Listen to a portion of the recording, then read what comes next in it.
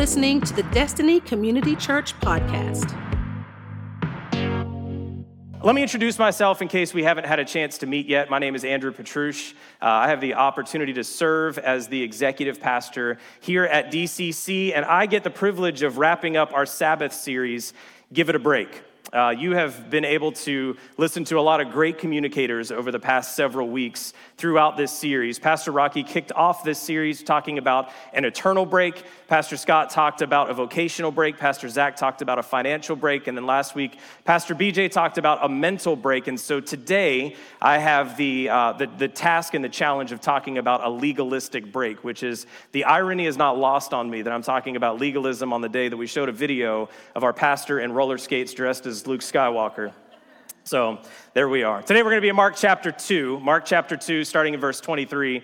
And as you're turning there, I'm just wondering, just show of hands, real quickly, throughout this series, as we've said, give it a break. Has anybody had a certain jingle from a certain commercial for a certain product in your mind when we've done that? If you're with me, raise your hand. A few of us? All right, I'm in good company. I don't know if you're in good company. That's what I've been thinking about it, right? If you're not clued in yet, I'm going to help you along. I am by no means a singer, so please do not judge me. Give me a break. Give me a break. Break me off a piece of that Chrysler car. Fancy feast. No. Kit Kat bar, right? Anybody remember the Kit Kat jingle? All month long, it's been in my head as an earworm. Today is the last day of Give It a Break, and so maybe that will exit my head, and I will start to have other jingles in the place instead of that. Mark 2, starting in verse 23. One Sabbath, he, speaking of Jesus, was going through the grain fields, and as they made their way, the disciples began to pluck heads of grain.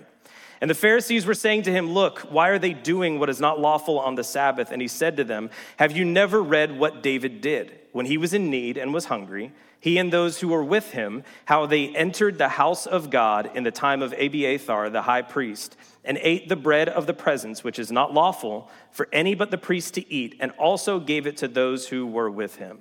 And he said to them, the Sabbath was made for man, not man for the Sabbath. So the Son of Man is Lord, even of the Sabbath." Let's pray. God, we thank you for your word. God, I thank you that it is powerful, and today we recognize your lordship. We recognize, Jesus, your lordship over the Sabbath, God, and we pray that if there is any place in our heart where we are hiding legalism, God, we pray that you would show us where that is, bring that to the surface, and allow the truth and the grace of Jesus Christ to cover that in Jesus' name. Amen. Amen. I am a homebody. I like being home. Anybody with me? You enjoy being home? That's where all my stuff is. Why wouldn't I want to be there, right? And so I enjoy being home. That's my preference. I recharge my batteries by being kind of like out, of the kind of the outside world and being to myself with my family in my home. I know not everybody's wired like that. My wife is the exact opposite. She recharges her batteries by being around a bunch of people. I don't get it. I don't understand it. Those of you that's how you're wired, I'm still not sure you're not lying to us all these years later. But that's not how I'm wired. I am what you would consider not an extrovert or an introvert, but a term that was coined by the millennial generation, thank God for millennials, is ambivert. An ambivert is kind of somebody that can kind of go back and forth. Not really extrovert, not really introvert. Can be extroverted in certain situations. This is okay. I'm comfortable doing this, but I'm just as comfortable being alone and kind of reserved and in my home. And there's so these kind of like back and forth. Really, it's a cool way to say that we are chameleons, I guess. That's what we can do. We can kind of change. And so, but my preference is when I have nothing else to do, which is very rare in our family. But if there's a Friday night where there's nothing going on, I am finally at the age where I embrace it and I want to go home. I just want to go home. I want to hang out at home. I want to do nothing at home. That is a blessing to me. Some of you, it's your nightmare. It's my blessing. But that blessing became a burden in March of 2020. Some of you know where I'm headed with this. As much as I love being home, I found out during the whole COVID thing. Now listen, I'm not here to talk about anything about COVID except it was what it is, whatever. I'm not here to do that. All I know is that in March, they were all saying, "We don't know what this thing is. We need you to go home and stay home." And I said, "Yes, Lord." For like a day. because I realize that I really want to be home until somebody tells me I have to be at home. And then I want to be anywhere else than home, right? Because in our home at the time, we had a 3-year-old son that the preschool wasn't up, so we were the preschool.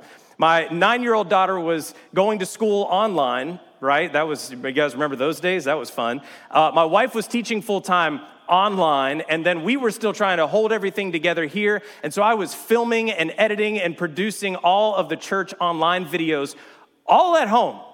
And that blessing of being at home became a burden very, very quickly.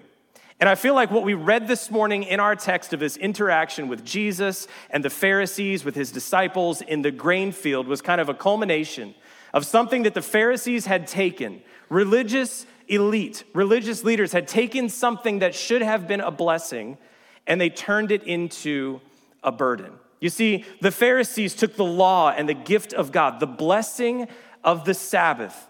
They wrapped it up in a bunch of rules, and then they made it burdensome. They were so legalistic about the when and the where and the how that they had completely lost sight of the why of Sabbath. And if we're not careful, here's the warning, is that we will fall into that same legalistic trap.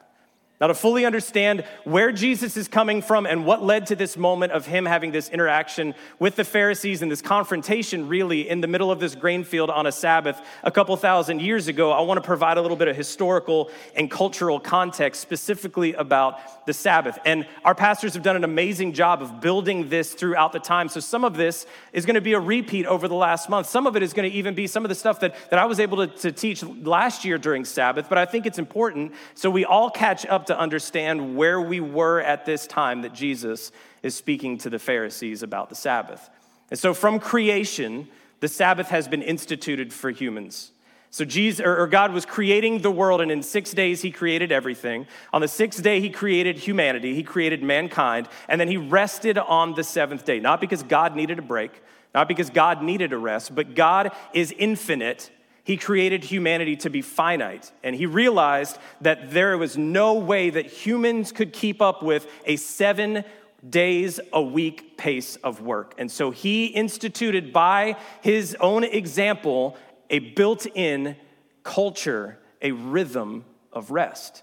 And so from the very beginning of creation, Sabbath has been instituted in our rhythm. It's built into the rhythm of our lives. Fast forward a little bit, and you have God's people, the Israelites, they're in captivity in Egypt. They don't have a choice to Sabbath. They are slaves. They don't get to choose when they wake up. They don't get to choose when they go to work. They don't get to choose if they go to rest, and they didn't get to. 7 days a week, God's people were laboring, and they were laboring to benefit someone else. There was no joy. There was no reward for this. There was no rest. And so God liberated his people, brought them out of Egypt.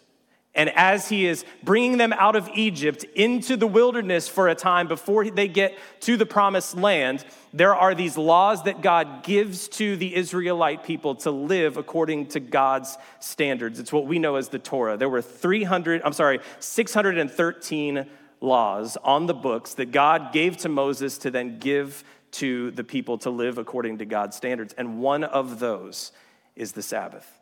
One of those laws is to remember the Sabbath day and keep it holy.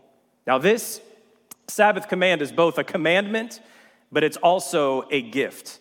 It is a beautiful gift. But throughout the years, religious leaders kind of added bits and pieces to the law, not just the Sabbath law, but all of it, but especially the Sabbath law. And they came up with not God's law. God's law was the written law of God, the Torah, but they came up with what was called the Mishnah. The Mishnah is the spoken law, and there was over 1,500 of these man-made laws that most of them, the intention was pure. Most of them, it was the religious leaders trying to make sure that they were putting guardrails around the rules that God had instituted. And so if that's the rule, not to do this thing, then let's put a rule right here to make sure that we can't break this one so we won't even get close to that one.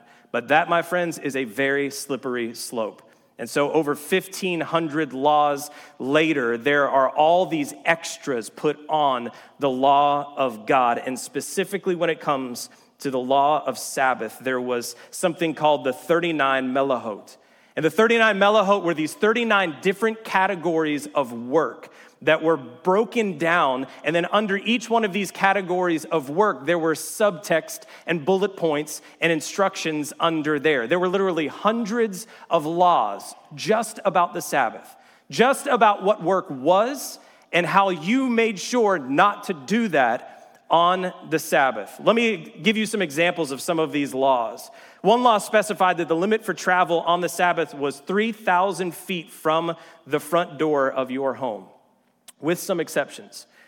Eating was part of this, and there were a bunch of rules about food that day as well. But if you went 3,000 feet and then ate something, it was considered a new journey after that, so you could go another 3,000 feet, which sounds like a loophole until you realize that there's also a law on the book that you could not carry a load heavier than a dried fig. So you weren't packing a lunch and taking it with you very far.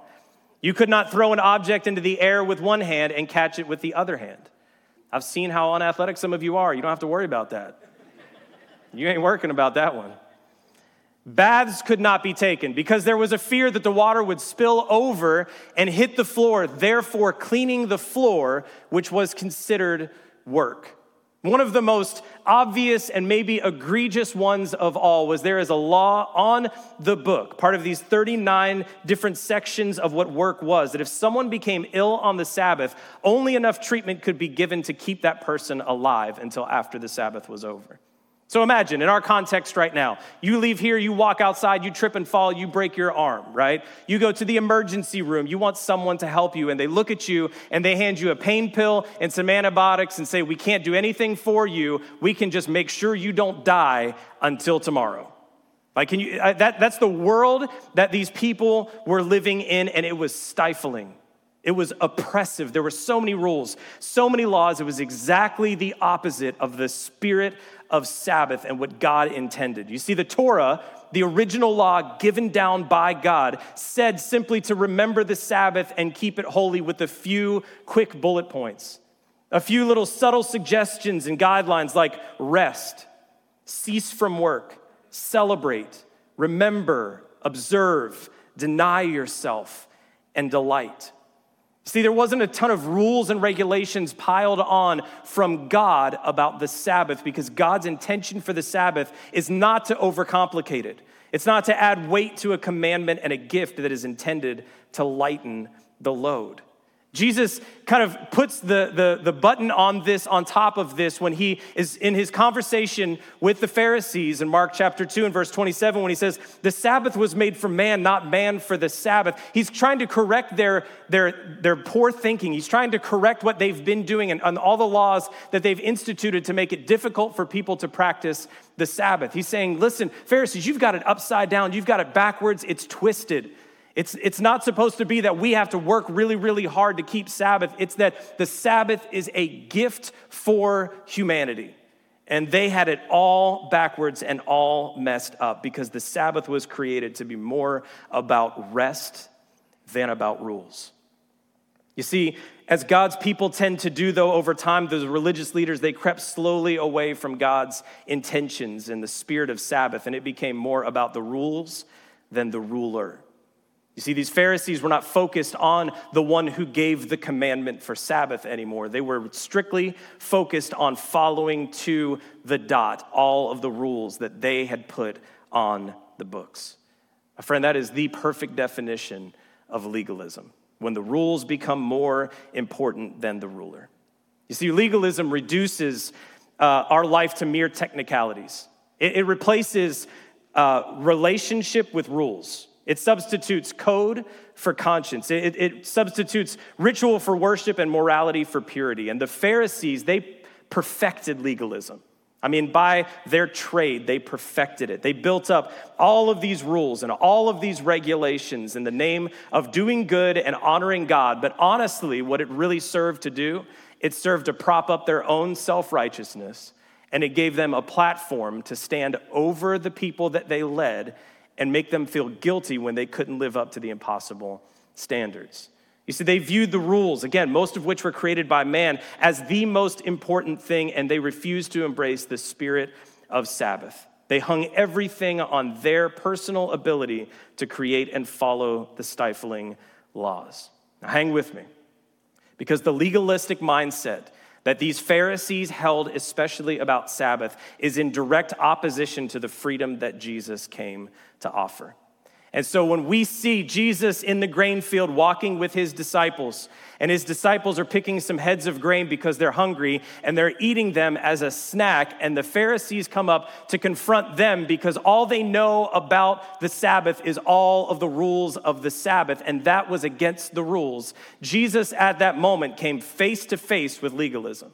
He came face to face with these individuals who refused to embrace the spirit of the Sabbath. And that is what he was confronting, was their legalism. You see, Jesus was not upset at all with the Pharisees for keeping the Sabbath. He wasn't. Jesus was not upset with the religious leaders for looking at a law that God had passed down that is healthy for humanity. Sabbath is healthy for us. It is a good thing for us. It is a gift for us. He was not upset with those religious leaders about observing the Sabbath. He was upset and offended that they were taking that and twisting it to what it had been. In fact, Jesus was not trying to undo any of the Sabbath laws from God. Matthew 5:17, from Jesus' own mouth, says, "Do not think I have come to abolish the law or the prophets. I have come to not to abolish them, but to fulfill them." You see, Jesus did not come to abolish the Sabbath, but he came to dig it out from under the mountain of legalism that it was stuck under and give it back to us again as that blessing instead of that burden that it had become. Because the spirit of Sabbath is liberty, but the Pharisees had a way of turning that into legalism. Now, before we get too judgy, because we tend to do that, right? Okay, I tend to do that. Wow, blank stares. Okay. I know none of you are ever judgy. I'm judging you right now for saying that you're not judgy, for judging. Anyway, before we get too judgy, and we look at these Pharisees, we look down our nose and we're like, how dare they? Like Jesus was right there, and that's how they were talking to him, and how dare they live that way, and how dare they put all those rules on that. We all have to understand that we are predisposed to being Pharisaical ourselves. We have a propensity to be very legalistic, and I get it. You're pushing back. Not me. No. That's how I grew up. Like, my family was super legalistic, right? Like, like if they would have showed a video with a pastor on skates as Luke Skywalker, forget it about it. Like, the people would have left the church, and they would have had pitchforks and torches and the whole thing. Like, it would have been like that, Like, no, I'm not like that. I'm not legalistic like that. I'm not holier than thou. I don't treat people that way. I'm not like that. I'm not legalistic. There's no legalism in me at all. But that's not the only way that legalism shows its ugly head. You see, legalism is also just going through the motions of religion, the motions of our faith without any intentionality or purpose. And that's where legalism can creep into the cracks of the faith foundation that we have, and it hides very, very well. And can we just be very, very frank and honest about legalism this morning? Well, it doesn't really matter if I have your permission. I'm going to do it anyway. Legalism feels good. In a very prideful way, it feels good.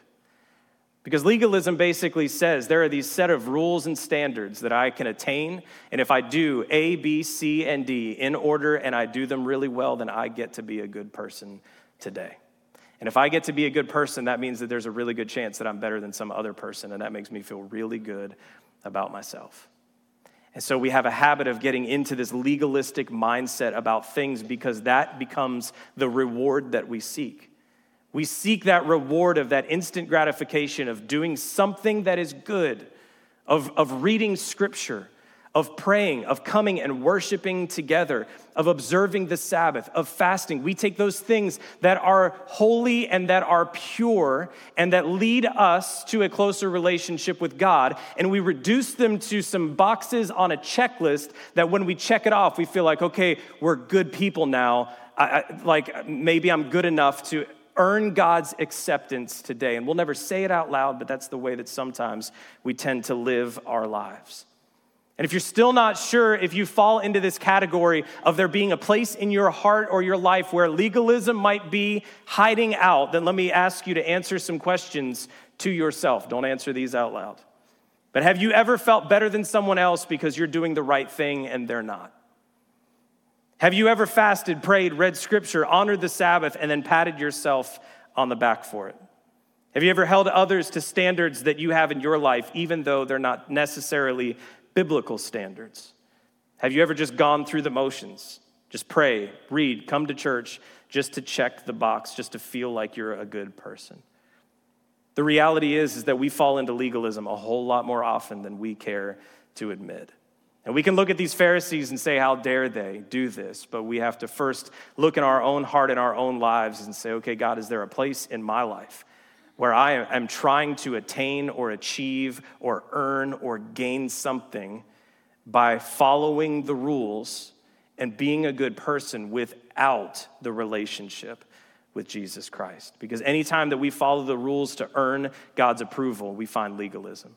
Any place that there is pride in our heart, the conditions are ripe for that legalistic mindset to grow. And so Jesus confronts the Pharisees, their legalism, right there in that grain field on that Sabbath day.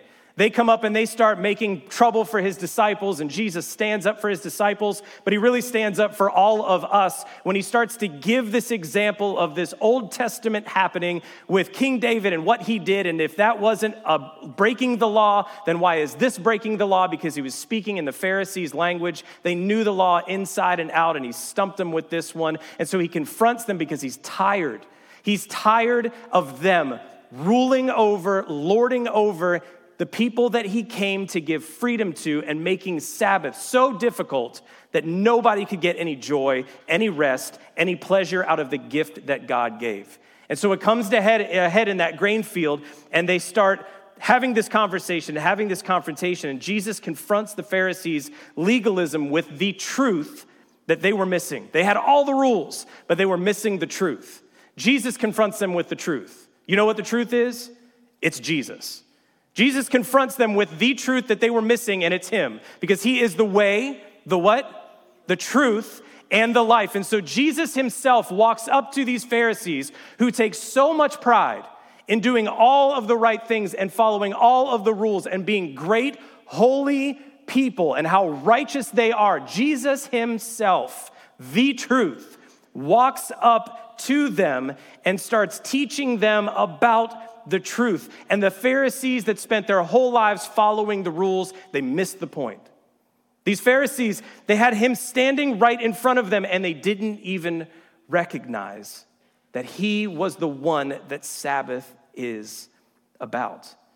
See, Paul says it like this in Colossians 2 and 16 and 17 when he's teaching this church in Colossae that has been infiltrated with all of this false doctrine, and he's trying to clear some of this stuff up, and so much judgment in this church, one person judging another person for what they're doing, riddled with all kinds of just man-made rules. And he says this in verse 16, "Therefore, let no one pass judgment on you in questions of food and drink, or with regard to a festival or a new moon or a Sabbath." So he's speaking specifically about some of these practices and traditions, and Sabbath is one of those things by name that he mentions.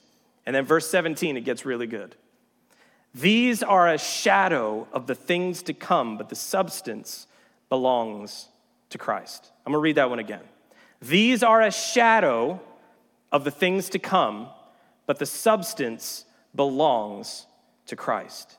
We all know what a shadow is. We all understand that a shadow is not a substance. There is nothing to it. You can't touch it. You can't feel it. You can't move it on its own. It is simply the evidence of the object that creates it. A shadow just points to its maker. And Paul is telling us in this passage of scripture that our practices and traditions, including Sabbath, all they are shadows that point to something else. All they are is us seeing what we can see and allowing it to point us to the substance of that shadow. And Jesus is the substance of that shadow. But the Pharisees were serving the shadow of Sabbath, and they were missing the Savior completely. They knew everything about Sabbath, but they didn't recognize the Lord of the Sabbath when he was standing directly in front of them. And listen, this is the danger of legalism. When we let legalism into those prideful places in our lives and in our hearts, the biggest danger is that we focus so much on checking the boxes and following all the rules of religion that when Jesus shows up in the room, we don't even recognize him. Because we are so focused on doing all of the things that we have missed the spirit of Sabbath when that happens. You see, God's intention for the Sabbath is not legalism. It's not being weighed down by the guilt of following all the rules. When we approach Sabbath legalistically, we have a tendency to squeeze all the joy and all the rest right out of it. And simply put, Sabbath should not be a have to. Sabbath is a get to. We get to participate in Sabbath because it is a gift for us. So we cannot afford, listen, we need Sabbath. We need Sabbath rest. And so we cannot afford to approach the Sabbath with legalism like the Pharisees, but we also can't afford to do away with any and all structure at the same time. See, we've got to have some parameters in place. We can't just come and say, well, I'm not going to be legalistic about it, so anything goes. We can't do that because we know how we work. I don't know about you, but I don't accidentally ever fall into Sabbath, ever. Like, it's never like, and maybe that's just, I don't know, maybe that's how I'm wired. Maybe for you it's a little bit easier. But if I'm not intentional about it, I don't just in the middle of the day one day, look around and be like, oh my gosh, I'm in the middle of Shabbat. That's amazing. I didn't do anything to prepare for this. It just kind of happened. It doesn't happen like that. Unless we are intentional about it, our time will control us unless we choose to control our time. So we have to put some parameters in place. We've got to put some brackets on things. Dare I say, we've got to put some self-made rules and laws and regulations on our own life to make sure that we are observing the Sabbath so that it doesn't get away from us, so that time doesn't take its rightful place of where the Sabbath should be. And if we don't have those boundaries, then we'll never really truly understand that Sabbath rest. And so we can't afford to be legalistic like the Pharisees. We can't. We can't and truly enjoy and understand the Sabbath rest, but we also can't be completely lawless either. We can't just hope that Sabbath happens. We have to have some markers in the ground. We have to put some stakes down. We have to put some brackets on our lives to make sure that we are living in this tension. And if it seems a little overwhelming, welcome to Sabbath. It's the reason that we have Sabbath. A couple weeks ago, me and my family went on vacation, and this was one this summer that was supposed to be a big vacation. We were supposed to do, we don't do a lot of big vacations. This was going to be a big one.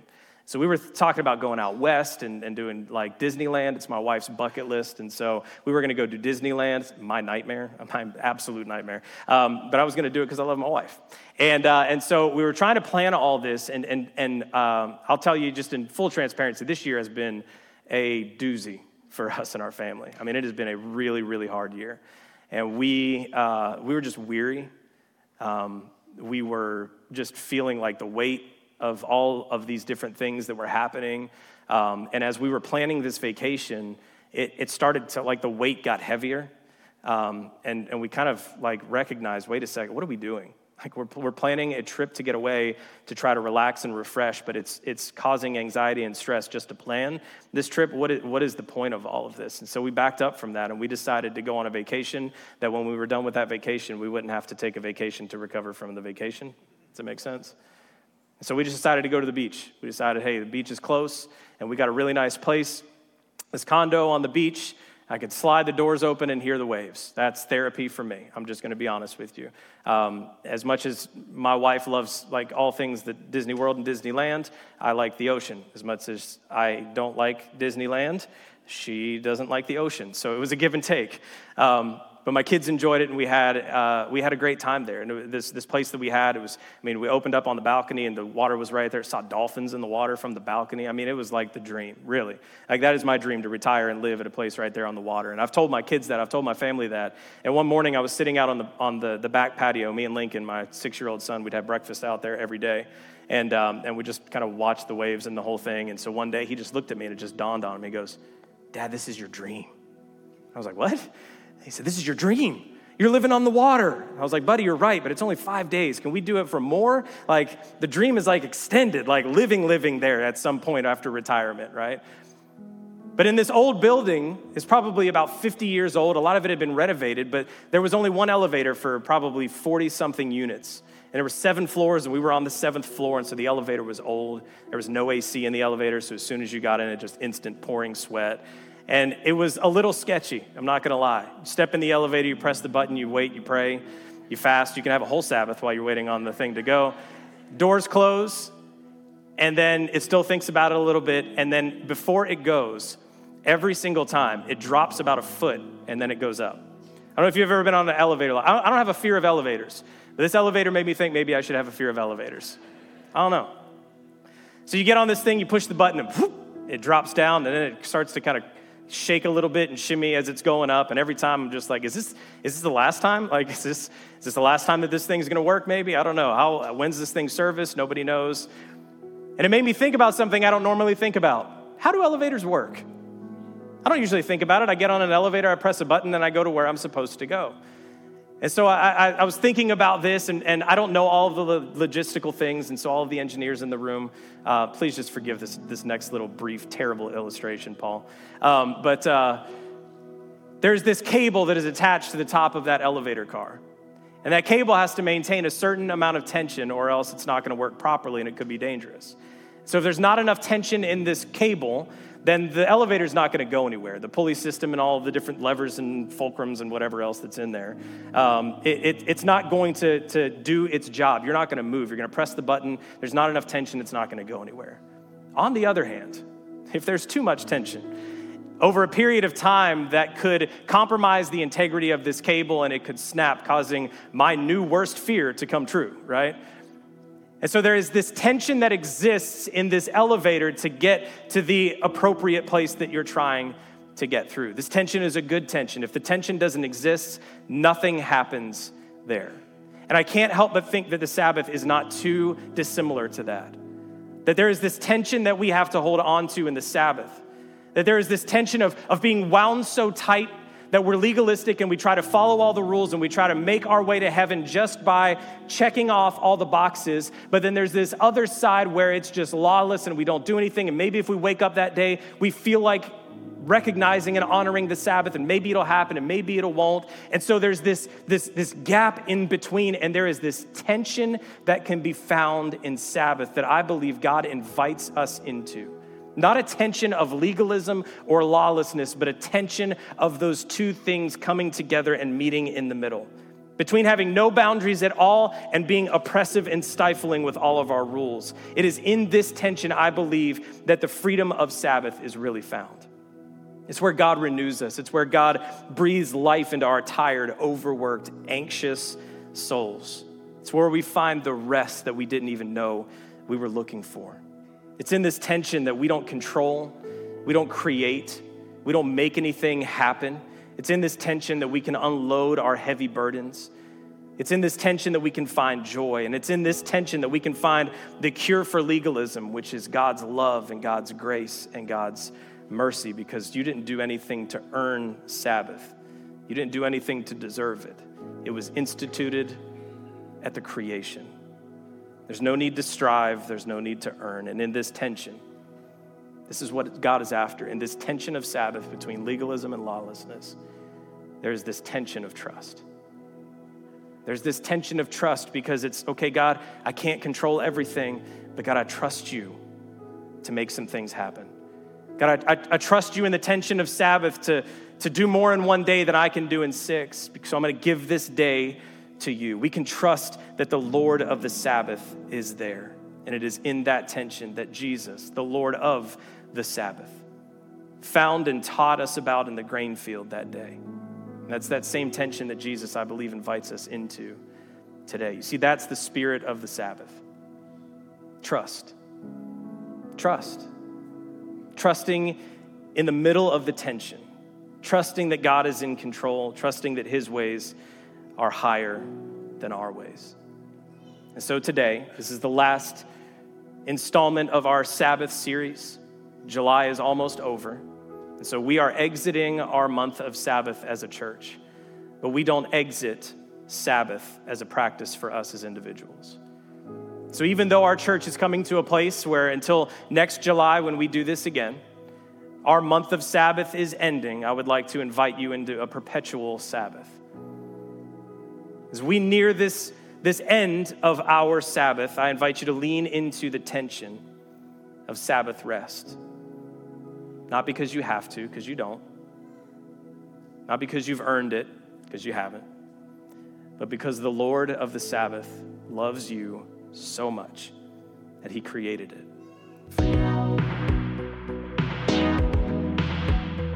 Thanks for listening to the Destiny Community Church podcast. To learn more about DCC, including our service times and location, visit us at destinycommunitychurch.org.